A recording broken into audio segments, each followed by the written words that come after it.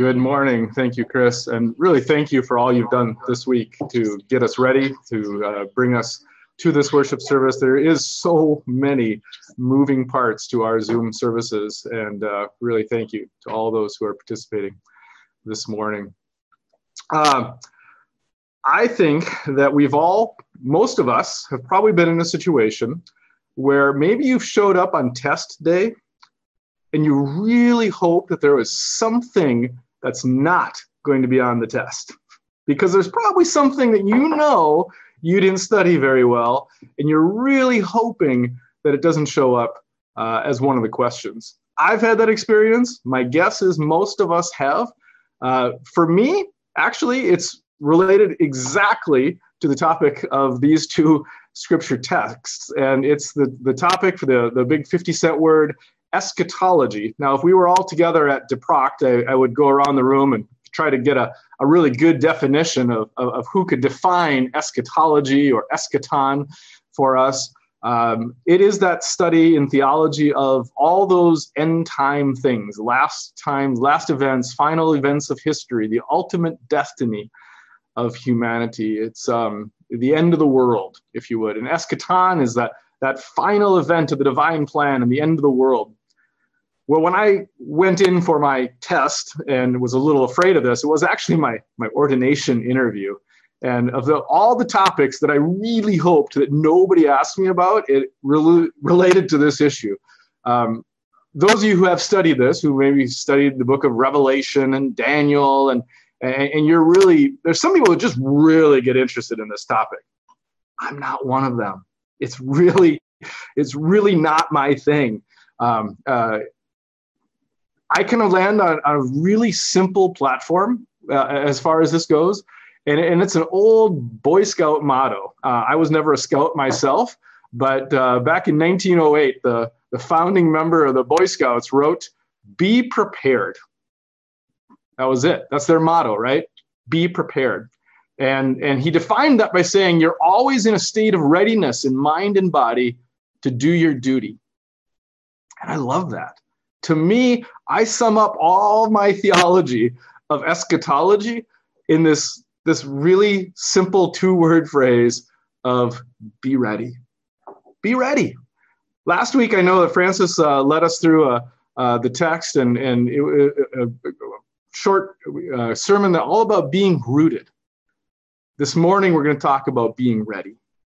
When I moved up to Alaska, I spent many years out in Western Alaska, living among the Yupik and Inupiaq Eskimo people. And there was a great phrase that one of somebody who had come through doing photojournalism, he wrote a book. In fact, you can check it out on Amazon after the message, after the service. It was called Always Getting Ready. And he's talking about the native people of this region, how there was always a season of getting ready. It was not ever a time to just stop and be, or to stop and enjoy life, because there was always something ready. When you are living a subsistence lifestyle, you are always living hand to mouth. And so you always had to be getting ready. So there was always a season that involved gathering bird eggs or going bear hunting or time to go catch the moose or caribou or ducks and geese, salmon fishing, beaver, red fox, or otter trapping. Maybe it was berry picking season. There was even a season to go pick the grass for grass basket weaving. There was a season for everything, and the people were always getting ready. And I love that metaphor. I love that idea of always getting ready, being prepared, always doing something to put ourselves in a position to be better prepared. Now, our text. And perhaps this is not normally the way that you have somebody who comes and addresses the sermon very often, but when I read this text, I don't really like it that much. I actually approached it with a little bit of like, okay, I guess that's the text for this Sunday.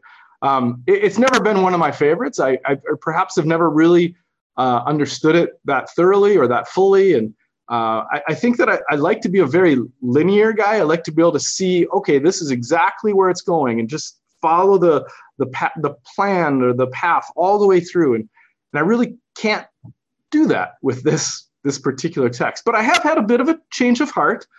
Before you tune off and go down to leave the meeting right now, I had a little bit of a change of heart, and I feel like I've grown in my understanding. But why? Why didn't I like it? There's a few questions that really hit me right off. Why do the bridesmaids have to bring their own light to the wedding reception? Why are the wise bridesmaids so stingy and mean? I mean, don't they seem a little bit like mean girls? Why doesn't the groom show up for his own wedding until like midnight? Why does the bride, whoever she is, put up with such a ridiculous delay? And where even is this bride, by the way? Where is she? And why, after keeping his poor bridesmaids waiting for hours, does the groom blame them for lateness and shut the door in their faces? Maybe you can see why I didn't really like the text that much. But there are some of these questions that honestly still bother me a little bit. They prevent me from fully being able to just give you a sermon that kind of wraps this whole thing up in a pretty bow. I can't do that. I'm not going to do that for us this morning. Instead, what I can do, I think, is try to gather some of the pieces that have been scattered and examine them in turn. Or to switch metaphors, maybe to take the parable and turn it around and around and around as you would a precious stone that you're evaluating, and you see it from different angles and it looks differently from the different angle that you look at it. And I think that's more in line with what we're going to do this morning. I don't pretend that any of my various discoveries are cohesive or won't be in contradiction with one another. They might be. But that's exactly what happens when you evaluate a precious stone from different angles. It's going to look differently. And maybe, just maybe, that's kind of what we're supposed to do with some of Jesus's parables. Maybe we're supposed to let their meanings just open out to us wider and wider and wider still. Maybe the truths of the parable that are revealed are various and infinite, impossible to lock down. In any case, here we go. The bluff is be ready. You probably figured that out already. Be ready. And I'm going to give you a little more of, because of looking at it from the different angles, it might even feel a little bit more like a shotgun approach than a rifle approach. And right, you're thinking, leave it to the American to use a gun analogy in the beginning of the sermon, right? But if you're not familiar with the weapons, a rifle shoots just boom, one bullet, and it's going to go straight towards that moose and hopefully hit it right in the heart, and you're going to be eating a good supper. That's a rifle approach. A shotgun approach is when something's on the move, like a flock of geese, and it's one bullet still, but it's got lots of little shot in it. It's little pellets almost, and as you shoot it, it's going to scatter. And I love to preach like a rifle, but I think this one's going to feel a little bit more like a shotgun approach this morning. So to counteract that, I'm going to give some trail markers along the way. This is when we would travel from village to village out in Alaska, we often would put out, there's trail markers along the path, along the journey, on the trail, so that used to be, of course, dogs team, but now it's usually snow machines or snowmobiles that we would use to go between villages. I'm going to be very intentional about marking the trail for us this morning. So trail marker number one, and again, if you're the note-taking type, this is exactly for you, okay? Trail marker number one. There is going to be a wedding someday. I mean, really, there is. Here's a potentially uncomfortable question. When was the last time that you actually heard a sermon about the second coming of Jesus? Do you even remember? When was the last time you thought to yourself, oh my goodness, what if it was today? What if today is the day when God's kingdom comes in all of its fullness and our broken earth is restored and made whole, just like the scripture promises? I mean, the truth is, many of us have grown accustomed to the bridegroom's absence. Accustomed and maybe indifferent. His absence and delay are our norm, so much so that deep in the secret places of our hearts, we may no longer believe that he's really going to return. We may no longer believe there's going to be a wedding. After all, isn't that sci-fi children's story, Parting the Clouds, kind of almost a little bit embarrassing to the world? Won't people think that we're delusional to take it seriously? Maybe. But the problem of letting go of the eschaton, of the plan of final things, the final plan of all things, the problem with that's twofold. One, we have to make Jesus out to be a liar in order to do it. Jesus said that he will return. So just as surely as he said he would be crucified, buried, and resurrected on the third day, on what grounds should we choose to disbelieve a stated promise of our risen Christ? And number two, the coming of God's kingdom and all of its healing and justice-making fullness is the yardstick against which we must measure all of our own healing and justice-making efforts. The wedding feast is our ideal. It is our goal. It is our destination. Without it, we have no standard, no accountability, nothing to lean into, nothing to work towards, nothing to anticipate as we labor in God's name. We cannot let go of the eschaton. The parable of the bridesmaids ends with a wedding. It ends with celebration and joy, and we dare not abandon this glorious ending simply because we've grown tired of the waiting. So number one, trail marker one, there is going to be a wedding. Trail marker two, it's not going to go the way you think it's going to go. Sorry. I just really don't think that any one of us has it all figured out and how this is going to come. I mean, Jesus' first coming certainly was not the way that anybody anticipated his arrival to be, right? Why would we think that the second coming would be any different? In the parable, the bridesmaids have to wait so long for the groom's arrival. They fall asleep. Surely they don't want the party to begin at midnight. I mean, most people don't look forward to a party that starts at midnight.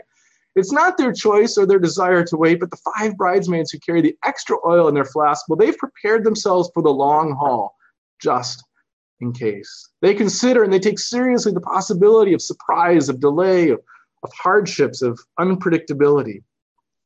They don't allow their preconceived ideas about the groom or the party to distract them from what actually is right in front of them. They remain open and adaptable to the circumstances that they find themselves in. Yeah, they fall asleep as well, but they fall asleep ready. Are we? Are we ready for the long haul? Do we have the flexibility to handle the unexpected? Or are we clinging to a rigid, narrow notion of what God's presence looks like, so that we miss God when he actually shows up? Can we bear an unpredictable bridegroom? A bridegroom who surprises us. If Jesus' notion of time, faithfulness, fulfillment, and celebration look different than what we're expecting, will we still follow him into the wedding hall? Or will we just bail on him?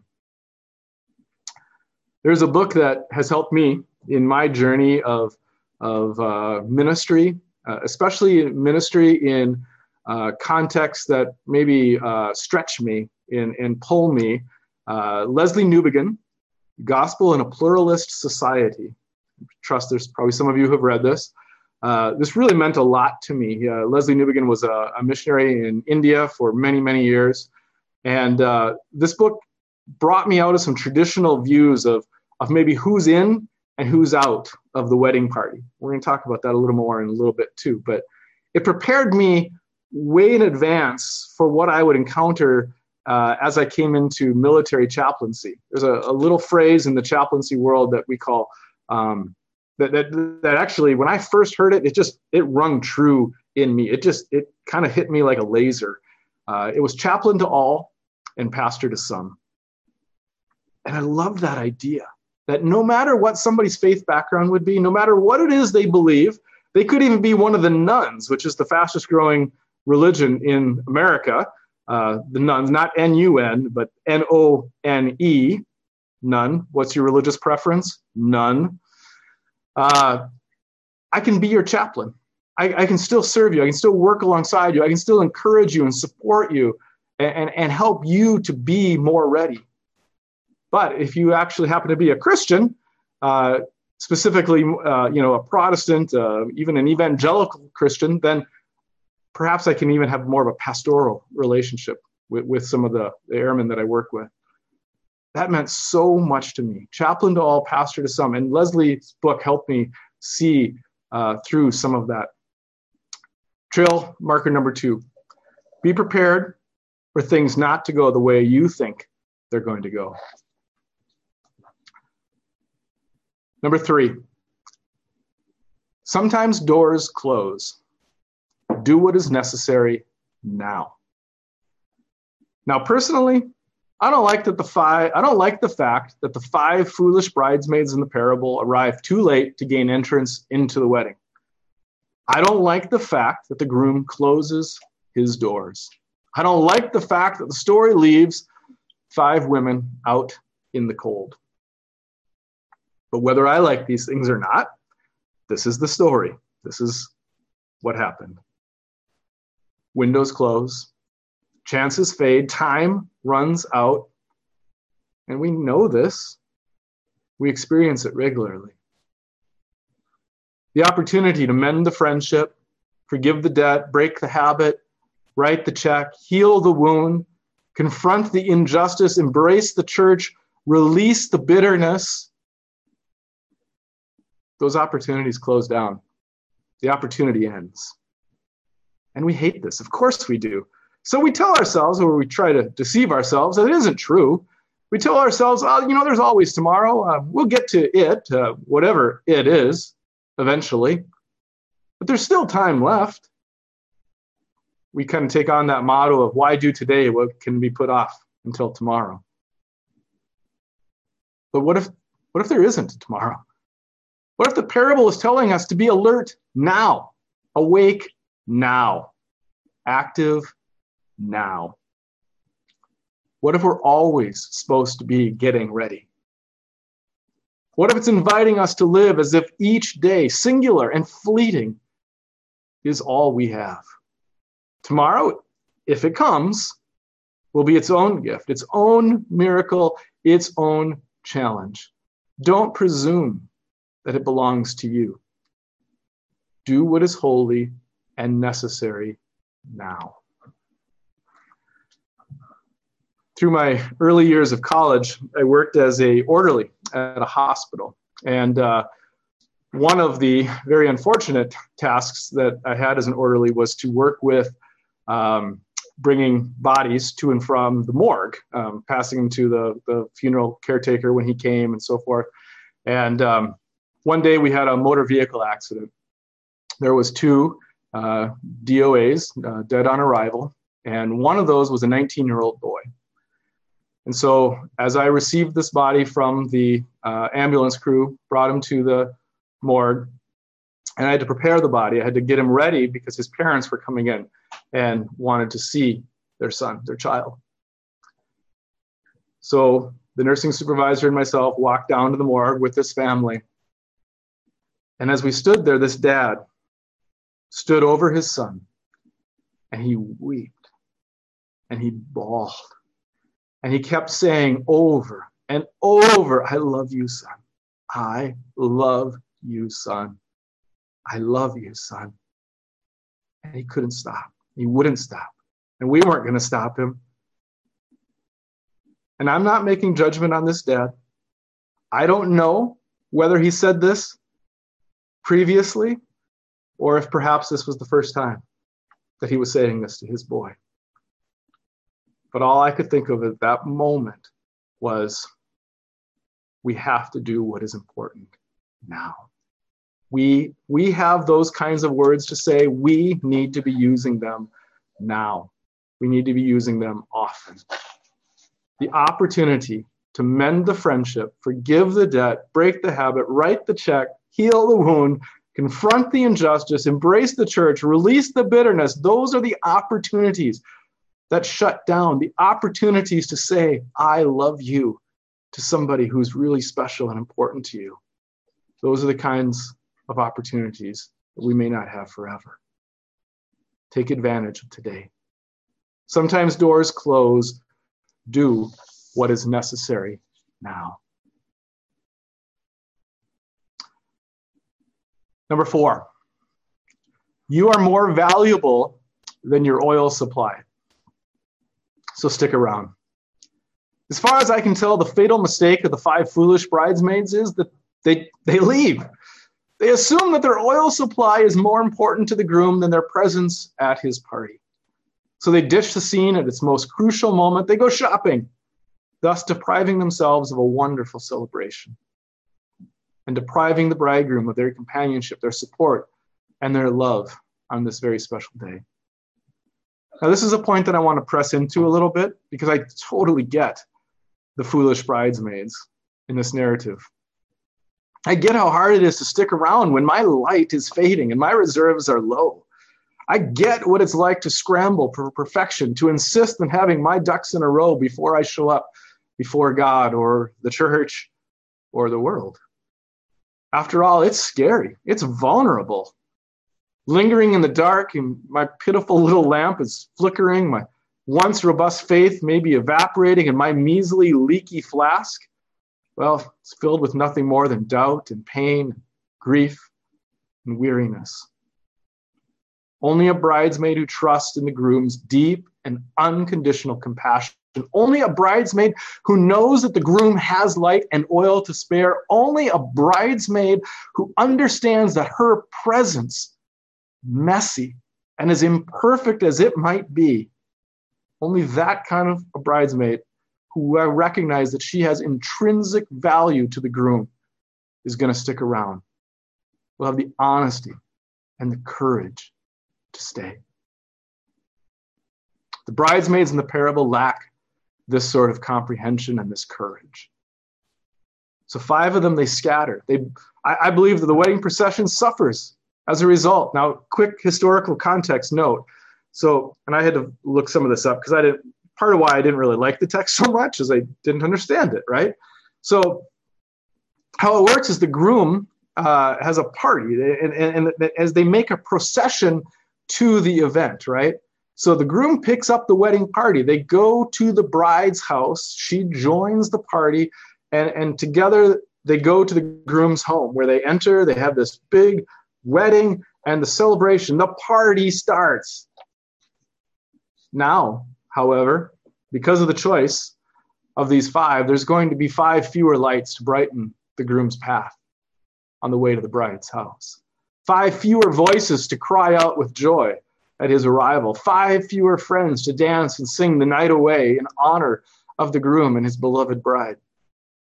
The loss, it's communal, it's extensive, and it's real. This is not a situation to celebrate or endorse. It's a situation to grieve. Perhaps the lesson of this parable is don't allow your fear, your sense of inadequacy to keep you away from the party. Be willing to show up just as you are. Complicated, disheveled, messy, real, and authentic. The groom delights in you, not in a lamp. Your light doesn't have to dazzle. Remember, God created light. He is light. Jesus is the light of the world. Your half-empty flask of oil isn't the point. You are. So stay. Trail marker number 4. You are more valuable than your oil supply. So stick around and be ready. Finally, number 5, the last one. Scarcity isn't a thing in God's kingdom. So we need to quit hoarding. Ironically enough, the wise bridesmaids in Jesus' parable distrust the sufficiency, the generosity, and the love of the bridegroom as much as the foolish bridesmaids do. Operating on the basis of scarcity and fear, they refuse to share their oil. Smug in their own preparedness and wisdom, they forget all about mercy and empathy, kinship and hospitality. They forget that the point of a wedding celebration is celebration, gathering, communing, joining, sharing. It doesn't occur to them that their stinginess has consequences. It sends their 5 companions stumbling into the midnight darkness. It also diminishes the wedding, depriving the bridal couple of the remaining 5 guests, their companions. Now, I'm not sure what it will take for us Christians to live fully into the abundance of God, but it's clear that our assumptions about scarcity, I think, are killing us. We're so afraid of emptiness that we worship excess. We're so worried about opening the doors too wide, we prefer to shut them tight. We're so obsessed with our own rightness before God that we forget that rightness, divorced from love, is always wrong. We live in dread and there won't be enough to spare. Enough grace, enough freedom, enough forgiveness, enough mercy. Somehow we would rather shove people into the dark than to give up the illusion of our own brightness. For those of you who have studied business stuff, we play a zero-sum game all the time in a kingdom that's supposed to be all about abundance. What would it look like to stop? To stop all of the excess? What would it look like to care more about the emptiness of our neighbor's flask than the brimming fullness of our own? What would it be like to care deeply enough about the readiness of our neighbor that it truly costs something to us that we hold dear? I want you to recall with me a scene that pretty sure most of us saw about 5 years ago. It was a picture of a 3-year-old Syrian refugee boy whose body had washed up on the sandy shore in Turkey after the rubber boat that was carrying him and his family. But they had hoped, of course, to be new lives in Greece after the boat capsized. And the picture of a lifeless boy laying in the sand, and a Turkish soldier picking him up and bringing him up to shore. Until that photo appeared in September of 2015, people didn't even seem focused on the humanitarian crisis in Syria. But Aylan Kurdi's photo, the boy's name, mobilized empathy and concern, soon bringing in record donations to charitable organizations all around the world to aid victims. I know some of you remember the 1972 photo of a 9-year-old Vietnamese girl fleeing the napalm attack upon her village. Why does it take photos of such atrocities to motivate us to action? We read the news, we read the paper, we sit with our phones and we flip through the news stories, we see what's going on, but we fail to act until something grips us, until something gets a hold of our heart. What could our world be like if we would be ready to respond to the needs of others around us without the need for such extremes? Trail marker number 5. Scarcity isn't a thing in God's kingdom or a part of our readiness. We need to quit hoarding and be generous. Now, I shared this at the very start of the message. These are all interpretive possibilities, right? For Jesus' parable and the bridesmaids. Surely there's plenty of other ones as well. Other angles, other nuggets or of teachings or insight, other angles we could look at this thing from. Other questions to ask and challenges to ponder. But I want to ask you right now, which ones speak to you? Where do you see yourself in this story? Where do you see Jesus maybe looking at you? In my encouragement for you, spend some time this week to locate yourself in this story and locate him too. The doors are open. The wedding hall is full of Jesus' holy light. And this is the place to begin. This is the place, Jesus is the place to be rooted. This is the place to seriously consider our own preparedness for Christ's return. This is the place to be ready, to always be getting ready. Church, we cannot be lulled to sleep by the delay of the Savior's return. For in truth, he's here. He's with us every day where 2 or 3 are gathered. I am there in your midst, we read. We know it's true. The mystery of faith that we proclaim every time we receive the Eucharist has this great text of past, present, and future tense. Christ has died. Christ is risen. Christ will come again. The risen Christ is with you today. Embrace him. Root yourself in him and lean into him for your readiness. For the day of Christ will come again. Amen. Amen.